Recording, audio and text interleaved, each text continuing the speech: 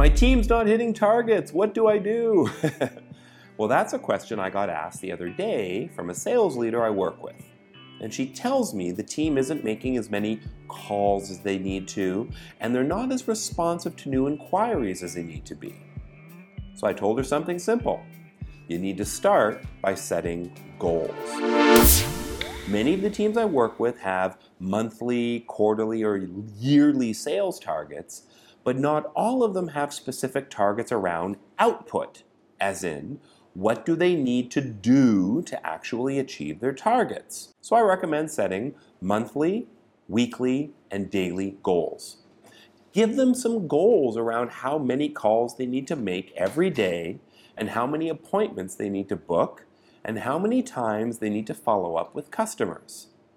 You need to find out what it takes for them to reach their targets, then break it down into more manageable monthly, weekly, and daily targets. But setting targets is one thing. You also need to follow up with them to see if they're hitting their output targets or not.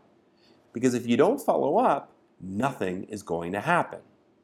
So I recommend using a tool like CRM to track their efforts. Then you as the sales manager need to follow up with them to praise them for reaching their output goals or find out why they're not. Which brings me to my next tip.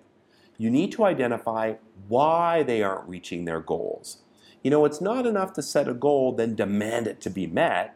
Check in with them to see how they're doing. Find out if something's holding them back or getting in their way. Find out how you can help them reach their targets. And individual targets are great. You being a supportive leader is great.